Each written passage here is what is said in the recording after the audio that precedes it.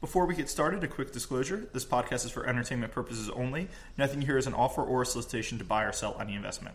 And with that, hello and welcome to the Rangeley Capital Podcast. This is a 15-minute long podcast, and the clock starts now. I'm Andrew Walker, a portfolio manager at Rangeley, and with me as always my co-host and Rangeley's founder, Chris Demuth. It is Wednesday, May 4th. Chris, it was a crazy week for M&A last week. On Thursday in particular, more than $50 billion in potential M&A was launched/announced. So there were a ton of deals to talk about. I think kind of the three big deals last Thursday were the beginnings of the bidding war for Medivation, Comcast's deal to buy DreamWorks at a big premium, and the $25 billion mega merger between Abbott and St. Jude. And so, Chris, why don't you kick us off by talking about the Medivation bidding war? Let's talk prostates. So they have a prostate cancer drug that works. Mm-hmm. They did $2 billion of revenue last year. Mm-hmm. And it is one of these situations not where the company is kind of gambling the future on a future FDA approval. It's one where you have a darn good present that could be even a lot better with broader applicability of the drug. For other purposes. Yep, so this is a prostate cancer drug, and we're only going to try to say it once because we've read it a million times and never actually said it. Xtandi, I think is how you pronounce it. That's probably wrong. But it did $2 billion in revenue last year. They partnered with someone, so they got about $1 billion from it. And it's an extremely expensive but extremely effective cancer drug. It costs about $130,000 for it. And actually, in March, Bernie Sanders signed a petition asking the FDA to take away their patent because they were charging too much money for it. But ever since Bernie Sanders came on and asked them to take away the patent, kind of big pharma has been circling rumors that they were going to make an offer to acquire them for a big premium. Last Thursday, the big premium kind of came in, and Sanofi said, "Hey, we'd like to buy you for about $52.50 per share." This morning, Pfizer came in and said, "Hey, if you don't like them, we'll offer you $52.50 a share." So why don't you talk about how the bidding war is heating up and what's going to happen from here? Sure. In terms of where it came from, investors are responsible for doing their own work, but the price came from about 37. So if you do your own work and you say it's 3 or 300, if you're off by an order of magnitude, double check your work. It's probably a reasonable place to start if you have 3 seconds to think about the downside. Yep. Now you have a first bidder, Sanofi, $52.50, a kind of a reasonable, let's get the conversation started. They walk up to Medivation in a bar and say, how about $52.50? And they're trying to get that going. $9.3 billion overall. And now you have a bidding war with a second bidder in Pfizer. Yep, so that's exactly right. Like you said, their stock price was $37 the day before. This would be, kind of a 40% premium if it was done at $52.50, which is a very generous premium for M&A multiples. Go ahead. And it's reasonable when you kind of go through this dance that you have several moves planned. It would be consistent with my understanding if they say $52.50 and they're willing to discuss $60. From the perspective of the target's board, there is something that any economist would tell them: you're not allowed to look at sunk costs. Why don't we hit the sunk costs in a second? I just want to wrap this up. So just on the bidding. So Pfizer's got an offer out there now. Sanofi has an offer. Rumors are that kind of a who's who of big pharma will be interested. Roche, Bayer, Novartis, AstraZeneca. The reason they're also interested in this is big pharma doesn't have a lot of really good cancer treatments in the pipeline. And obviously this is a really good cancer treatment. And just last week, AbbVie bought Stemcentrx, I believe it is, for about $6 billion. So they're really targeting the cancer space. Now, why don't you jump in and talk a little bit more about the sunk costs and why they might be hesitant to sell? 2 issues. Yep. One, they traded as high as 65 or so last year. Board members, when their stock price hits a certain level, they kind of mentally account for it. Their future retirement plans, their boat lengths, and everything else are highly correlated to the highest price their stock ever went. Now, no buyer is responsible for that number. It's completely arbitrary, but if you need to get board approval, if you want to get something friendly, you're going to have to offer at least 65. In 2010, 2011, there was, when we were coming out of the financial crisis, a big kind of gate to deals where people's stock prices were at 20 and somebody to come in and say, hey, we'll give you 25 or 30. And they'd say, in 2007, our stock price was 40. We're not selling to you now. So, they were looking back at a time long, long ago, but it was a big gate. Go ahead. Andrew, you have a problem. I'm in a hole. And your problem is you have to get me out of this hole that I'm in. Yep. Which, of course, in reality is nobody else's problem but theirs. However, it is a problem if you want to convince them to do it friendly. It is a problem. And I think what the board will say is on top of their big cancer drug, they've got two kind of phase 1 and phase 2 drugs where if you start giving them value for that plus the synergies plus the cancer drug, you can get to a price of $65 to $70. The drawback is going to be that most analysts and most companies are apparently looking at those pipeline drugs and saying, there's not really much there. We don't really want to give you any value for that. So it'll be an interesting debate. Why don't you talk about if they should sell and how you think this plays out, Chris? They should sell, and the reason is all corporate assets should go immediately to their best, highest use. Yep. In the case of pharma, you go to where the commercialization and sales process has the lowest cost. Exactly. These guys have these huge sales forces, and if you're sending ex-jocks around the country in Buicks, there's always a little extra space in the trunk. Throw a few more drugs in there, meet with docs, and so they should sell, and they should sell to the high bidder. Yeah, exactly. If somebody came in and gave us the patent to their cancer drug tomorrow, we could say, woohoo, we're rich, but it doesn't mean we should go out and build a nationwide sales force and sell it. We should just turn around and go sell it to exactly the people who are looking to buy this because they've already got the sales force. They'll create the most synergies. And there's two issues. One is, where's the best, highest use? And I feel it's wholly responsible to one's shareholders to fixate on that question. What is best? Yep. Not, do I get the payoff structure I want, which is kind of a selfish and should not be considered a concern. However, you can even solve the payoff structure. Yep. The payoff structure is, I kind of know it's worth 60 per share.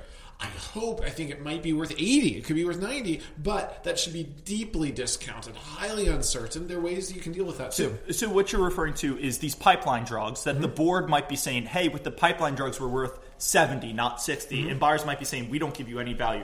There's an answer to that. It's called a contingent value right. And basically what it says, very simplified, is, hey, if those pipeline drugs, if they pay off big, we'll give your shareholders extra money 2 or 3 years from now. If not, we value them at zero. And it's a great way to kind of bridge the gap between these unknown big differences. I actually, at one point, I can describe this briefly, owned an operating business that I sold largely for a CVR, contingent value right, and it had a number of great attributes to it. One, in terms of the moral hazard, you have the seller buying into the reality of what they're claiming.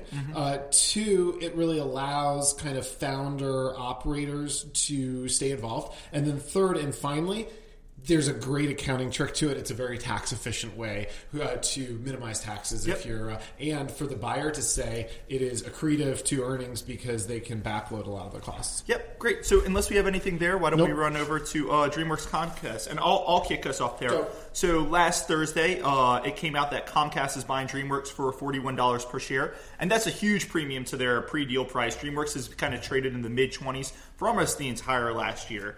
So the question is, why is Comcast, which is generally thought of as a big cable company, a few years ago they tried to buy Time Warner Cable and were blocked by regulators, why are they buying DreamWorks? And the answer is, they're trying to follow the Disney playbook. Disney, as you know, they own ABC, Marvel Movie Studios, Pixar. They make their own famous Disney movies. Well, a few years ago, Comcast bought NBC, so now they have the TV stations. They already own Universal Studios, which makes Fast and Furious and Pitch Perfect. And now they have 2 animation studios. They own Illumination, which makes Despicable Me and Minions, and now they own DreamWorks, which makes Kung Fu Panda, Shrek, all of those things. And where they're really seeing synergies is Comcast, like Disney, makes a lot of theme parks. And the way you make a theme park successful is you put in a lot of children, family-friendly characters, and DreamWorks has a lot of family-friendly characters. Disney, they load the Pixar movies and the Frozen movies into the theme parks. Now Comcast can put Shrek, Kung Fu Panda, Panda, the minions from Illumination into there. And it's very interesting. Comcast is actually building out a Chinese theme park right now, and Kung Fu Panda and How to Train Your Dragons are DreamWorks properties that are just hugely popular in China and will really help get that theme park kick-started. So, Chris, any thoughts on this deal? No, but I wanted to ask what your favorite of those cartoons is. My favorite is I am such a huge fan of the first How to Train Your Dragon. I thought that one was awesome. I'm a big Frozen fan, and it's not a cartoon, but we mentioned Pitch Perfect by Universal Studios, and I think I've seen that movie an embarrassing amount of times. What about you? I love pretty much all cartoons. I particularly like Despicable Me. Despicable Me is great. You know, I haven't seen Minions. Maybe we'll have to watch Minions in the office one day. Or maybe next time I spend the night over at your place, I'll watch it there. Yeah. The only other thing I wanted to mention, a lot of people are looking at DreamWorks as a studio didn't make a lot of EBITDA, a lot of earnings, and people said, Comcast is paying a huge amount for them. A, we talked about all the synergies in making theme parks going forward, and B, I think the other thing is DreamWorks was run by movie mogul Jeff Katzenberg, who I think is great. But the rumor is that he ran DreamWorks despite being a very small company. He ran it like it was a major movie studio. So there's probably all sorts of costs to cut out. Anyone who's read up on any of the media moguls will know that you can probably cut a lot of costs when you buy a company from them. So I wouldn't be too concerned with the multiple. I think this is going to turn out to be a great buy for Comcast. Anything else there? Or nope. Why don't you hop on over to the Abbott St. Jude mega merger then? This has been one long rumored, finally announced. It combines the leader in heart stents, Abbott, with the leader in pacemakers and heart valves, St. Jude. Yep. So every year, we've mentioned analyst reports, or as shareholders, there are some deals that we hope happen with our companies. And once a year, you would see a shareholder of Abbott who said, God, I hope at some point they buy St. Jude. That just makes way too much sense. Or you'd see an analyst put out a research report saying these guys can combine and there's going to be huge synergies. But what I think is interesting is shareholders finally kind of got the deal they'd been dreaming for, and Abbott shares were down 10% on the deal announcement. So why don't you talk about the kind of be careful what you wish for there? Well, when we're investing, we frequently say and think about that the right price can solve for a lot of qualitative problems. The wrong price can lead to a lousy outcome for investors, even with great qualitative strategic deals. So they paid a full price, 37% premium for St. Jude. And interestingly, there's always this funny feedback reaction if people hate the buyers from the buyer's perspective. The deal, if you're overpaid, you then lose some of the back with a strongly harsh reaction to the buyer's equity. If you are underpaid, you can get it back in the other direction. So let me just say what you're referring to. A lot of mergers, including this one, have a stock component to the deal. So your stock is at 10, my stock's at 10. I say, hey, I'll give you one share of my stock for your stock. And if people love the deal and my stock goes up to 20, well, your stock isn't worth just 10 anymore. It's worth 22. If people hate the deal and my stock goes down to 5, you get stock worth 5. In this case, Abbott stock was down 10%. So St. Jude, originally the deal was kind of for 80 or 82 or something. Now the deal's for 76 because the stock part was down 10%. Which also, and I do not think it's going to happen here, but that also can bring in other buyers if the old dollar value is what they were contemplating, and then it kind of softens from there. So that's one of the impacts. So it is a qualitatively great deal, quantitatively fully priced, and the market's been punishing them for that. Just jumping to the stock price going down can lead other buyers in. We talked about Starwood Hotels Marriott a lot on this deal, on this podcast, and one of the things that let OnBank come in and bid again was at the time that Starwood and Marriott announced their original deal, Marriott shares valued Starwood at kind of 80 per share, and the Marriott shares lost 25% of their value. So Starwood's shares went from 80 to about 65, and that let OnBank come in and said, hey, we offered you $75 in cash before and kind of got beat up by an $80 offer, but now that $80 offer is worth $65. Is our $75 in cash good now? And that's what made Marriott have to come back and raise their bid. So exactly what you're saying, stock price down and stock for stock deals can result in a bidder coming over the top. We got about 45 seconds. Anything else you want to talk about? I'm long a little bit of St. Jude. Oh, you're I'm busting through the disclosures. Medivation. I am not long any prostate medicine. I'm long DreamWorks, and I'm long pretty much every single one of their movies. I'm just going to I love their movies. I'm long there too. I'm just going to throw this out there. I don't have a position in anything we've talked about today, but DreamWorks, I think it is interesting on two aspects. A, there's a slight chance of a DOJ review, I think, because they own some online streaming and they license some stuff to Netflix. I also wonder if there's a chance that one of the other studios comes in with a topping bid for DreamWorks when they see that Comcast is going to take them off the market, because there aren't a lot of studios out there. This is pretty much the only children's animation studio, and someone might just feel this lack of scarcity premium. I don't think it's likely at all, but if it does happen, I will trumpet this podcast around till the end of time. Just throwing that out there, disclosing that. Okay, 10 more seconds. Anything else, Chris? I have nothing to add. Okay, I've got nothing that I'm long. You hit your disclosures, so that's all the time we have for today. Just a reminder, if you like this podcast, please be sure to follow and rate us on iTunes, Stitcher, or Audio Boom. If you have any feedback for us, please feel free to email it to us at podcast@rangeleycapital.com. That's it for today, and we'll talk to you soon.